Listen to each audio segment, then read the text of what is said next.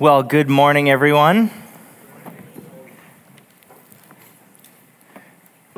Trust you've all been enjoying the beautiful weather we've been having lately. Certainly a blessing this last week at VBS to have such fantastic weather. It's good weather to go out and sit by the water or curl up in a hammock and read a book. I was recently reading an article that was very interesting. It described a very large house in which those who were both deaf and those who could hear were living together in the same house. In one of the rooms, you see a guy in a chair listening to music in his headphones, rhythmically tapping his feet and his hands on his legs, nodding his head, swaying to the beat of the music, pursing his lips. That's as close as a pastor can get to dancing behind this pulpit. Just want you all to know, any further than that, and I lose my job immediately. You envision this guy, his entire body is moving in response to what his ears are hearing. It's obvious he's enjoying himself, listening to a pretty good song, and then a few minutes later, one of the deaf people enters the room, and seeing the guy listening to the music and doing his little dance, he thinks, that looks like fun. I want to give that a try. So he sits down next to him and begins watching what he's doing and imitating him little by little. Awkward at first, he tries drumming his thighs, slowly catching on, jutting his chin out, swaying to the music just like the other. And with a little practice, he begins to catch on. He slowly begins to mirror the other guy's actions pretty closely, and although he got better at keeping the time, following the motions, he concluded that it wasn't as much fun or as easy as it initially seemed. Now, after a while, a third person walks in, and what does he see? What is the scene that he sees? He sees two people, apparently doing the same thing, apparently listening to the same music, but there's a difference, isn't there? Big one. First guy hears the music, and his actions are a natural response to what he's listening to. He's hearing the music's rhythm and melody. The second is merely imitating the outward actions of the other person. He's not listening to anything at all. And there's an important spiritual parallel here. The dance, or the outward actions, are representative of the Christian life, our lifestyle, how we live, the choices we make. While the music represents the grace of the gospel and the reality of our identity in Christ. See, although we've come to know Christ through grace, we're often like the deaf man trying to perform the dance without hearing the music. Our spiritual life is reduced to a series of imitation dance steps that lack the rhythm and melody of who we truly are in Christ. That's why we're studying our identity in Christ this year. What we think and how we live are driven by what we believe about who we are. How you view your identity in life is inevitably going to guide your thinking and the choices that you make. And so, if you're coming to church, singing the songs, saying all of the Christianese phrases, maybe even serving somewhere, but your identity is not found in Christ, and you're just going through the motions. You're imitating without hearing. You've observed what people do in church. This is how they talk. This is how they walk. This is how they serve. This is how they act toward each other. But it's just going through those motions without the musical drive. You may be sitting here this morning and that the fun that you thought it was going to be has faded. Your Christian life has become to you a monotone record playing on repeat. You get here at the same time, you sit in the same seat, you talk to the same people, listen to the same preachers, and it'll all start to become white noise if it is not rooted and grounded in who you are in Christ. If we're to live for the glory of God in our thought and our life, then we need to understand and believe the realities of our identity in Christ. Our identity in Christ is a multifaceted symphony orchestra playing the wonders of Christ and who we are in him. We've already seen many of these realities this summer in our summer sermon series. In Christ we are chosen and blessed. In Christ we are loved and redeemed. Last week Nathan proclaimed the reality that we are justified in Christ. This morning, we get to dive into more of these realities and build this orchestra from Romans chapter 6. Turn there with me to Romans chapter 6. When the Apostle Paul wrote this letter to the Romans, he composed a beautiful theological work, building one argument upon another. To briefly summarize each of these chapters leading up to chapter 6, chapter 1 describes the existence of God and the reality of coming judgment because of sin. Chapter 2 describes the judgment coming as a result of the law which exposed that sin. Chapter 3 explains the guiltiness of all people because of sin and the necessity of justification in Christ. Chapter 4 goes on to describe that justification and how it has always been through faith and uses Abraham as the example of that.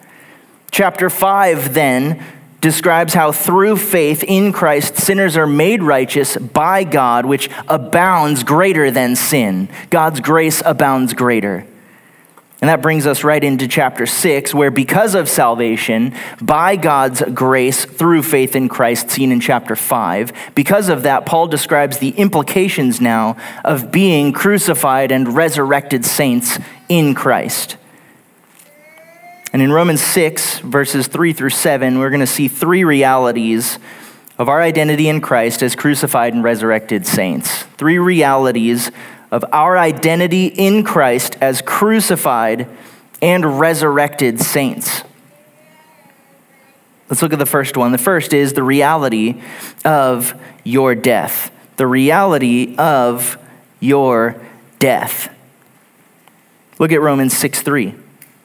Or do you not know that all of us who have been baptized into Christ Jesus have been baptized into his death? Therefore, we have been buried with him through baptism into death. Now, 3 times in this passage, Paul mentions baptism. It's important to understand here as we're going through this passage that he is not talking about water baptism here. This is not the sacrament of baptism.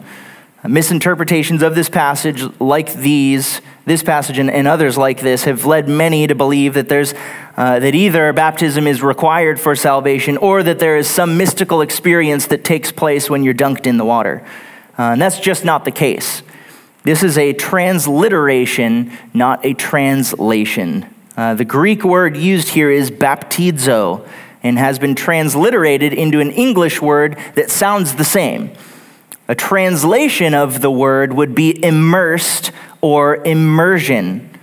And so if you reread the passage with that in mind, it sounds more like this. Or do you not know that all of us have been immersed into Christ Jesus, have been immersed into his death?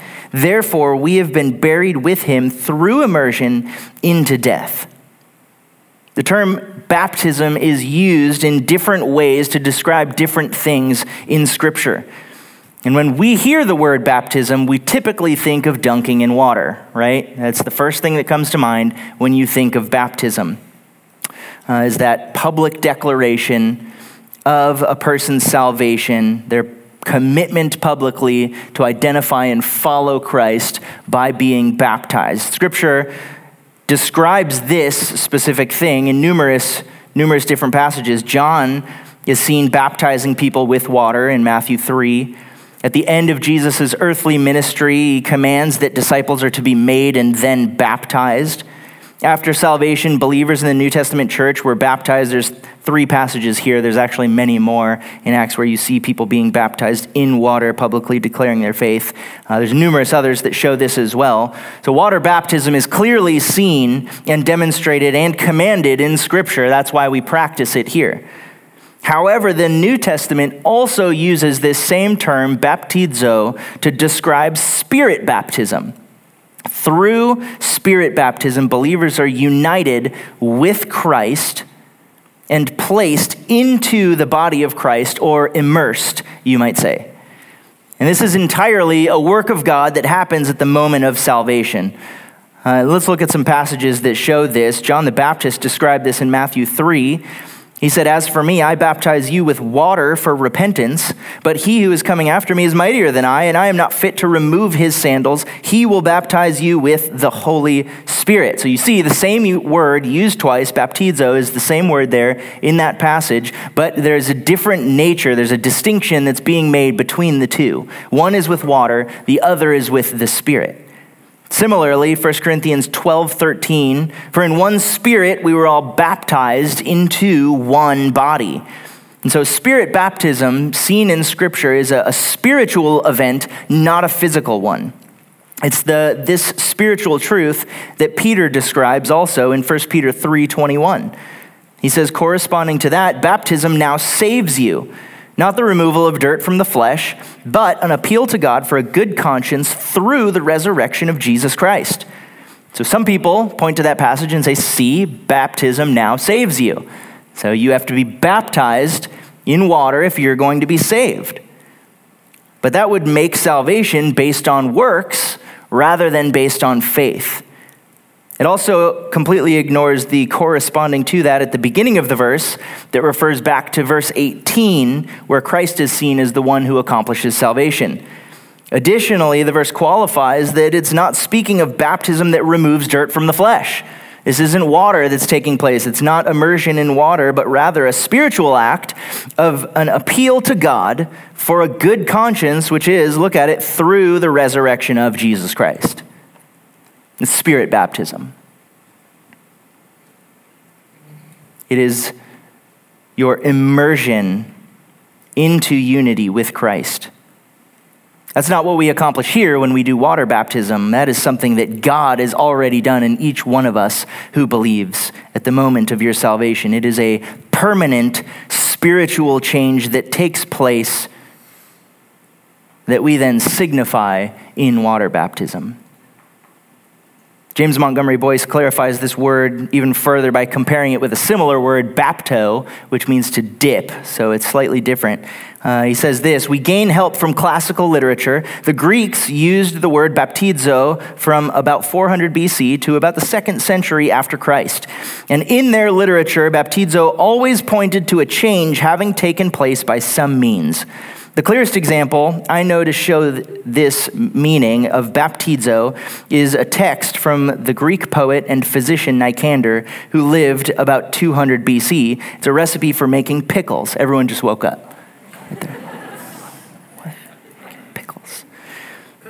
He says this, Nicander says that to make a pickle, that the vegetable should be dipped, bapto, into boiling water, and then baptizo, baptized, immersed into the vinegar solution. Both verbs concern immersing the vegetable in a solution, but the first is temporary. The second act of baptizing the vegetable produces a permanent change in it. And for all who have been immersed into Christ, we too have undergone a permanent change on a spiritual level that has a variety of aspects to it.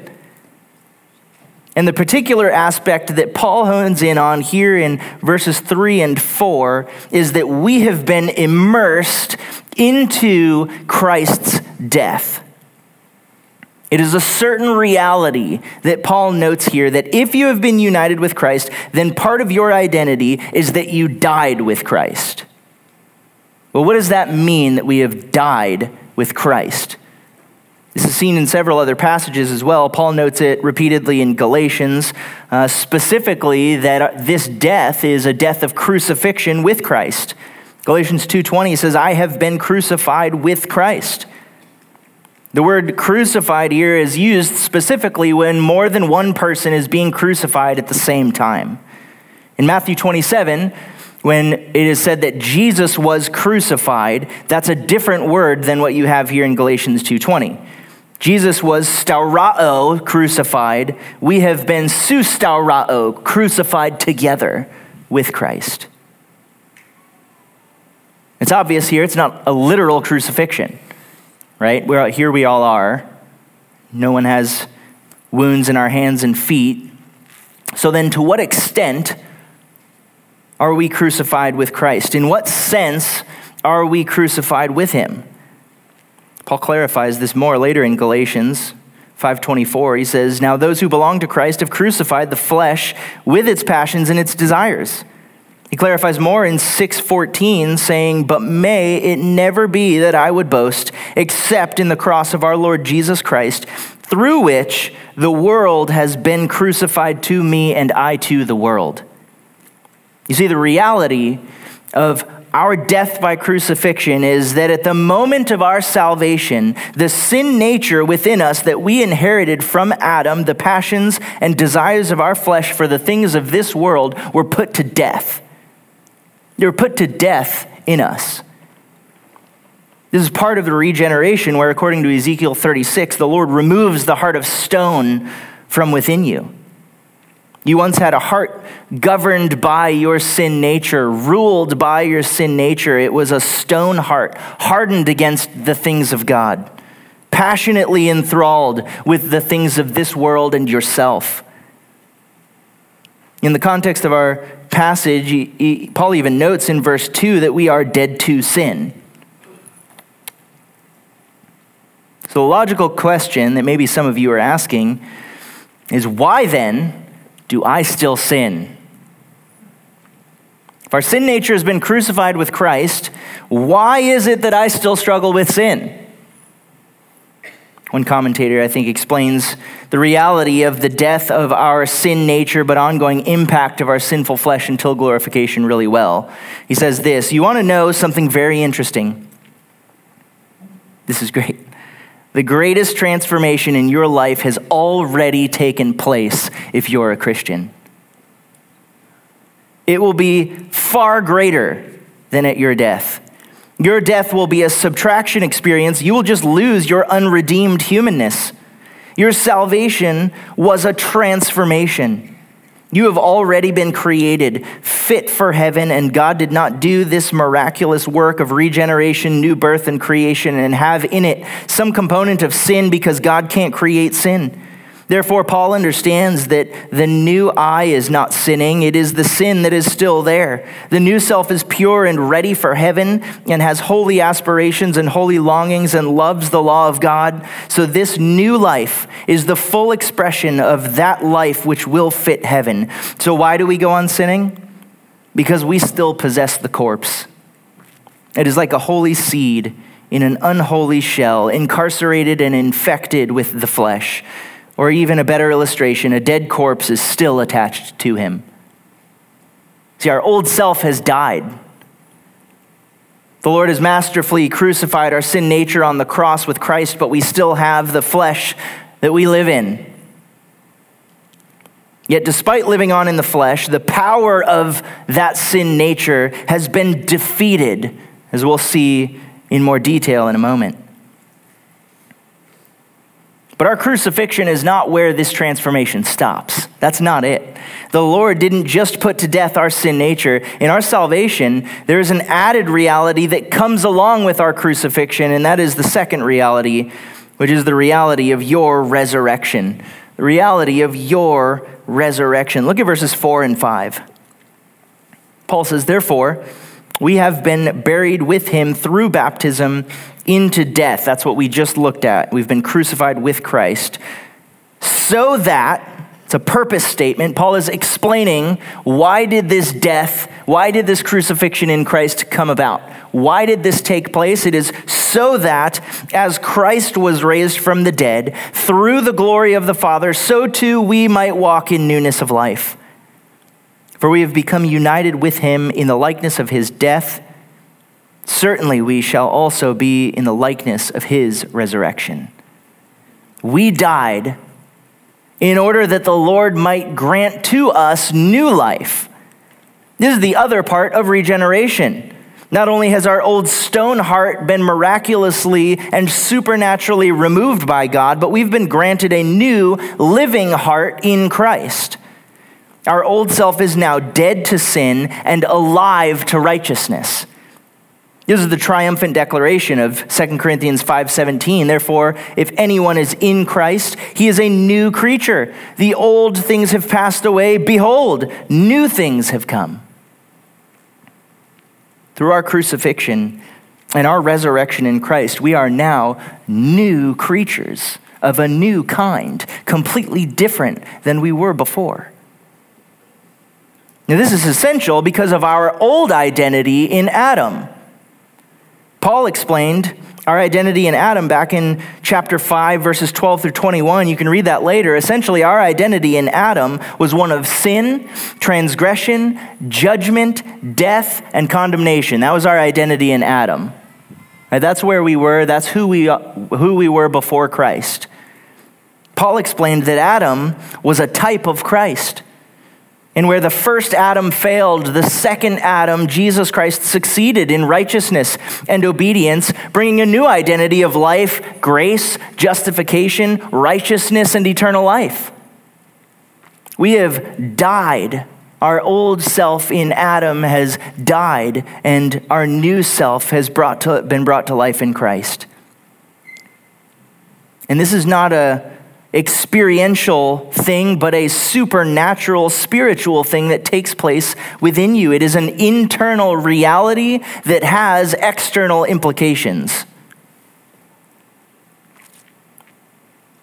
Paul describes this similarly in Colossians chapter 2, verses 12 to 14. He says, having been buried with him in baptism, in which you were also raised up with him through faith in the working of God, who raised him from the dead.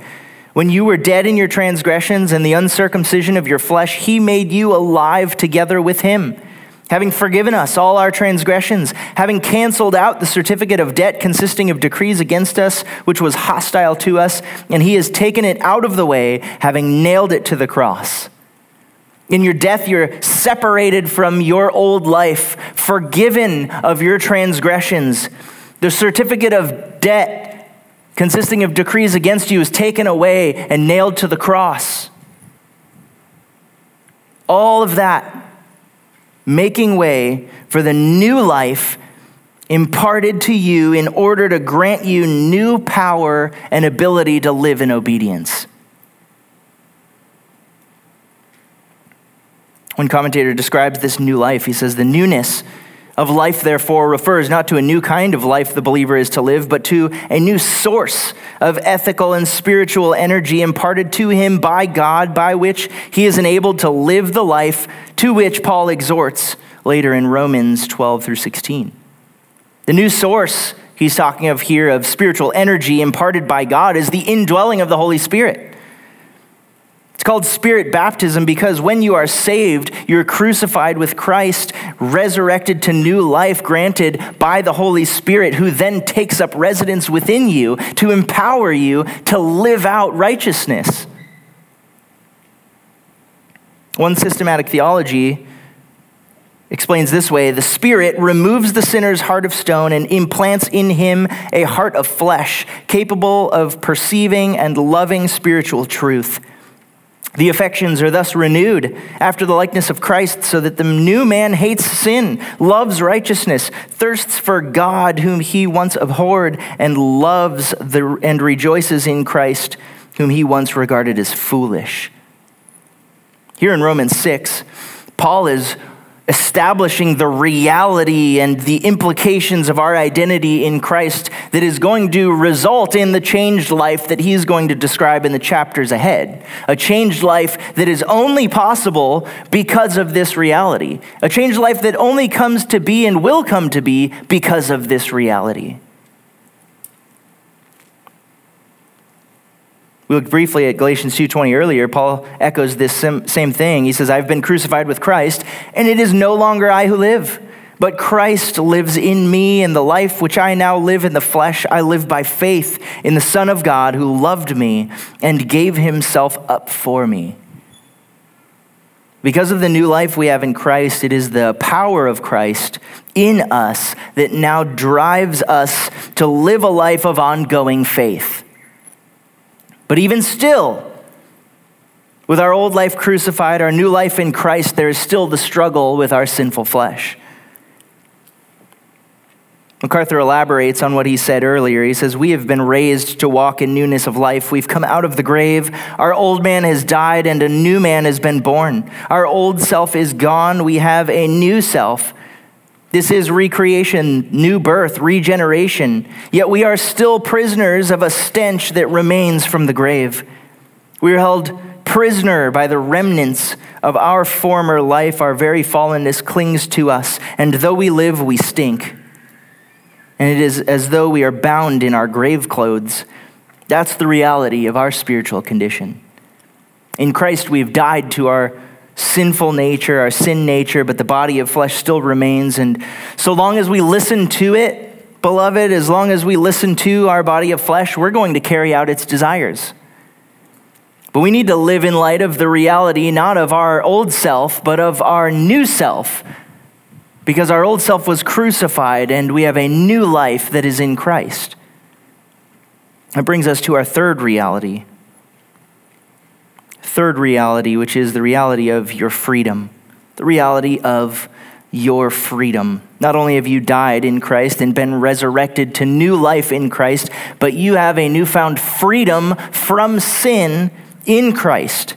This is the grand conclusion of our death and resurrection. The glorious truth of our death to our old self is amazing, and the awesome reality that we have been resurrected with Christ is magnificent, but our freedom is now the result that Paul has been building to. This is the result that he's been building up to. Look at verses 6 and 7. Knowing this, that our old self was crucified with him in order that our body of sin might be done away with, so that we would no longer be slaves to sin. For he who has died is freed from sin. This reality is the implication. This is the outcome of your death and resurrection. Because you have died and have been resurrected and hidden in Christ in God, you now have a new freedom that you did not experience previously. And this is really a turning point for the rest of the book. Paul is going to continue to describe the struggle of sanctification in chapters 7 and 8. And then later, he is going to talk about what your new life in Christ looks like. But he establishes the reality of the crucifixion of your old life, the new life and power that you've been granted in Christ, before ever telling you what you need to do. He's telling you how it's even possible that you can do it before he gets to saying, hey, you need to live this way.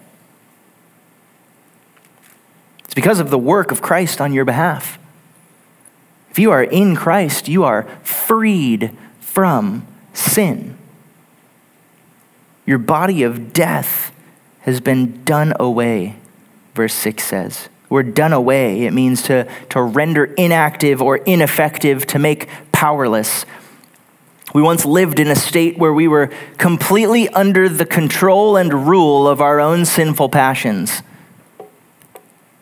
That's how Paul describes all unbelievers in Ephesians chapter 2. He says, you were dead in your trespasses and sins in which you formerly walked, according to the course of this world, according to the prince of the power of the air, of the spirit that is now working in the sons of disobedience. Among them we all formerly lived in the lusts of our flesh, indulging in the desires of the flesh and of the mind, and were by nature children of wrath, even as the rest. We were completely dominated by our flesh. As an unbeliever, every decision that you make is sin because it was nothing that you did for God's glory. You were enslaved to sin. The only way to be freed from that body of sin is to die in Christ and be resurrected to new life. That's what Paul means when he says that you are no longer slaves to sin. By that, he's implying that you were slaves to sin. William MacDonald explains, he says, the crucifixion of the old man at Calvary means that the body of sin has been put out of commission. The body of sin does not refer to the physical body. Rather, it means the indwelling sin, which is personified as a tyrant ruling the person. The body of sin is done away with, that is, annulled or rendered inoperative as a controlling power. You are spiritually transformed into a new creature with a new ability now to choose whether you are going to live in righteousness or whether you are going to live in sin. You have a new freedom that you didn't have before, where you don't have to choose sin. You don't have to. Anybody ever feel when you're tempted like you don't have a choice? Like temptation is just overwhelming you? It's not the reality of who you are in Christ. Verse 7, Paul reiterates, "For he who has died is freed from sin." That word freed, it's a legal term that was used of a prisoner who had been acquitted. You've been released from imprisonment. The chains fallen to the ground, as we just sang. You've been released, and you now experience a freedom that you never had before. And this is all meant to be a compelling explanation from Paul for believers to resist the temptation to sin. Though we've been freed from the slavery to sin, we still live in a sinful world with our sinful flesh, but we do not have to obey its desires. We don't have to. We see this in 1 Corinthians 10:13. "No temptation has overtaken you, but such as is common to man, and God is faithful, who will not allow you to be tempted beyond what you are able. But with the temptation will provide a way of escape also, so that you will be able to endure it." You don't have to give in to sin. You don't have to do it. The problem that Paul was facing with the Roman church was the false teaching of antinomianism. False teachers were creeping in and starting to tell people that because Jesus came, there was no reason to follow the law anymore. They would say, since we're forgiven, because of what Christ has done, our sin causes the grace of God to abound to us. So let us continue then in sin, so that God's grace will continue to abound to us more. That sounds foolish and selfish, but you can kind of look at our culture and see this kind of thing. What we've just seen is Paul's response to this foolishness. Chapter 5, remember, he described the justification that we have in Christ and the grace that abounded to us in spite of our sin. He then starts chapter 6 by asking the question that was no doubt on many of their minds from the false teaching they were hearing. He says, "What shall we say then? Are we to continue in sin that grace may abound? May it never be. How shall we who died to sin still live in it? May it never be." This is the strongest Greek negation possible. It could literally be translated, "May it never come into existence." Our new life in Christ is one that ought to be characterized by the utmost pursuit of God's glory in all that we do. We've been freed from sin, so why would we continue in it? Because of who you are in Christ, you must be putting aside the old self that is dead and putting on the new self in Christ. Paul continues this theme through the rest of the chapter. If you're looking at your Bible, jump down to verse 11. "Even so," he says, "consider yourselves to be dead to sin, but alive to God in Christ Jesus." Verse 13, "Do not go on presenting the members of your body to sin as instruments of unrighteousness, but present yourselves to God as those alive from the dead, and your members as instruments of righteousness to God. For sin shall not be master over you." You've been freed from sin. It shall not be master over you. You're not under the law, but under grace. Drop down to verse 17. "Thanks be to God that though you were slaves of sin, you became obedient from the heart to that form of teaching in which you were committed and have been freed from sin. Having been freed from sin, you've became slaves of righteousness." Your freedom in Christ is not a license to sin. It's not an opportunity for you to say, "Well, he'll forgive me. It's one little sin." When you're freed from slavery to sin,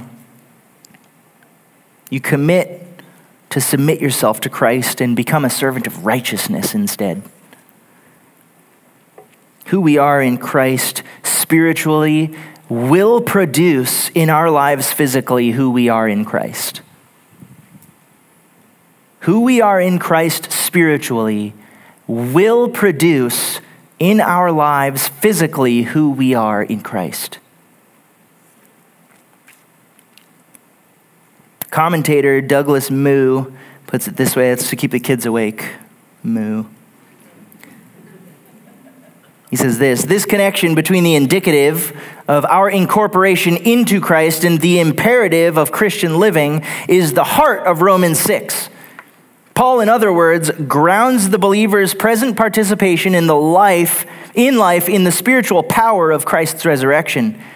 Christians then are both empowered and summoned to live a new kind of life by virtue of their participation in the death, burial, and resurrection of Christ. The natural ramification of our old self being put to death and our new life that we are living is that we are going to live in such a way that we are avoiding sin. We are pursuing and living out the reality of who we actually are in Christ. It is a foolish assault on the sovereign, miraculous work of the Lord in our lives to continue in sin when he has just freed us from it. We see the same kind of antinomian view of Christianity today that Paul was dealing with in the first century. Believers will say that if you believe and just rest in Christ, then God is going to sanctify you. You can just continue living however you want. It doesn't really matter. God's going to change you. You don't have to do anything. You just coast. So they claim faith in Christ. They live their lives however they want. And when they sin, it's somehow God's fault because he's not sanctifying them. This neglects the work that we are to put into our own sanctification. Is God at work in sanctification? Absolutely. You better believe it.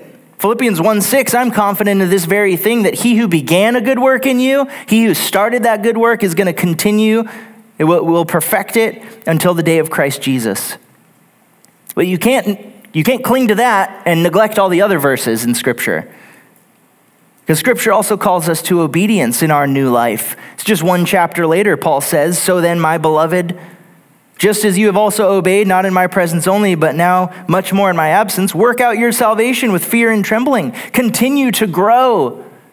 Continue to be sanctified. Continue to become more like Christ in your life. Salvation is wholly a work of God alone. When you became a believer, it was God who did that work of regeneration in you, granting you the grace and faith to believe. That free gift. There's a work of God. The death, resurrection, then is to result in your diligent effort to be conformed to who God has called you to be. It's not a let go and let God lifestyle or a Jesus take the wheel kind of character. This is an all-out battle with the flesh, is what we see in Scripture. It's pedal to the metal. Go big or go home, full throttle. We're running after Christ. We're running after Christ-like holiness in our lives. MacArthur again explains, your freedom in Christ is not freedom to sin. Your freedom in Christ is freedom for the first time to do righteous deeds. Your addiction is broken. Paul is not denying our freedom. We have freedom. We're free from the curse of God. We've been freed from the judgment that is to come, freed from the curse of sin, free from sin's enslavement over us, and now we, for the first time, have that opportunity to be obedient. The Lord has so worked to break the enslavement to sin in our lives, not so that we can reshackle ourselves to it. Jump right back into bondage after he's freed us. What foolishness, what insanity. He's done this so that we might, for the first time in our lives, live the way that we're supposed to live and honor him and find great joy in that. Growing up in Texas, I worked several different manufacturing jobs in Houston right out of high school for a few years. There were long days, often filled with working in grimy, gross warehouses, or out in the sun all day. I'd get home just sweaty and with grease and dirt stuck all over my face and my arms. It was disgusting. My clothes would stink and be covered in warehouse filth and grease and sweat. How foolish would it be if after bathing and becoming completely clean, were to walk out and just put all of those dirty, sweaty, grimy clothes right back on again? I'm like, Tim, what are you doing? Beloved, we do that every time we run back to our sin. And you think that's a gross picture. Scripture paints it even more graphic. Proverbs 26:11, like a dog that returns to its vomit is a fool who repeats his folly. That's a disgusting picture. Beloved, we've been freed from sin. We've been freed from enslavement to sin. We are like slaves. Every time we return to our sin, we're like slaves who, having been released, then return to our harsh and abusive taskmasters, willingly subject ourselves to cruel mistreatment yet again. This is the picture Paul paints. In Romans 6, he says it in Galatians 5:1 also, it was for freedom that Christ set us free. Therefore, keep standing firm and do not be subject again to a yoke of slavery. Paul's plea in Romans 6 is for all believers everywhere to recognize your identity in Christ as crucified and resurrected saints, free from sin, and to live out who you are in every facet of your life.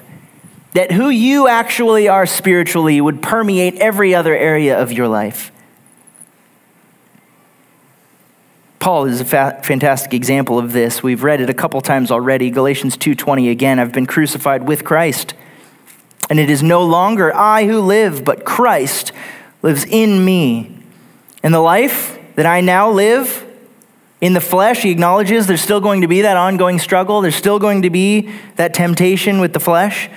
The life that I now live in the flesh, I live by faith in the Son of God who loved me and gave himself up for me. It is a life that is committed to being guided and directed by faith. It is a life that is focused on the truths of Scripture and guided by God's word. It is a mindset that filters everything you think and do through the truthfulness of God's word. This is what Paul gets to eventually later in Romans chapter 12, verse 2. It's our theme verse for VBS. He says, and do not be conformed to this world, but be transformed by the renewing of your mind. There is an ongoing sanctification that is going to be happening in your life as you are transformed by the renewing of your mind, so that you may prove what the will of God is, that which is good and acceptable and perfect.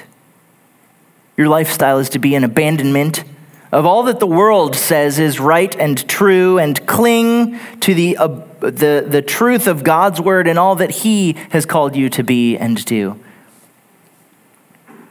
This connection is made in Colossians 3:1-3 as well. Therefore, if you have been raised up with Christ, this is a first-class conditional statement. It means that it assumes the affirmative. If you have been raised up with Christ, which you have, keep seeking the things above, where Christ is, seated at the right hand of God.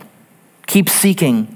It's a present active imperative. You are commanded to be continually seeking the things above. Continually, ongoing. There isn't a stop. There isn't a pause. There isn't a going about something else. You're continually to be seeking the things above as you are living out your life. It is diligent and intentional effort being communicated here. It is not lazy, half-hearted Christianity. It is not the Sunday saint. It is purposeful. It is persistent. What does it look like? Verse 2, set your mind on things above, not on the things that are on the earth. Another present active imperative. Set your mind on things above, to give careful consideration to be intent on in your mind. Your pursuit of righteousness in Christ is in Christ, not in the things of this earth. The battle for holiness is won and lost in the affections of your mind. And so where do you set your mind? Beloved, What captivates your thinking? Where is it that your mind dwells? Where do your affections lie?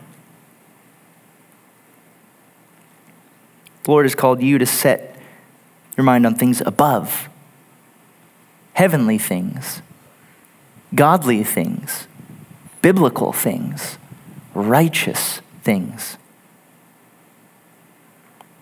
This is great. Paul just ties it all together. What's the rationale given for this kind of lifestyle in Colossians 3? Look at verse 3. We've seen it all morning. Why? For you have died. You have died, and your life is hidden with Christ in God. Beloved, you've been set free. It is for freedom that Christ has set us free. Therefore, do not subject yourself again to a yoke of slavery. Why would you? Why would you? How foolish must we be? Your old self has died. Your new self has been resurrected. You've been empowered by the Holy Spirit to overcome sin. This is who you are in Christ. Christian, this is the music. This is the music. Our identity in Christ. This is the music that should guide you. Should guide every movement, every thought, like a skillful dancer to every beat and rhythm of a song. Don't pretend to hear it. Don't go through the motions. Know your Savior. Know who you are in him and let that drive you to be who he's called you to be. This is who you are. Crucified, resurrected, and free. May your life be a reflection of it.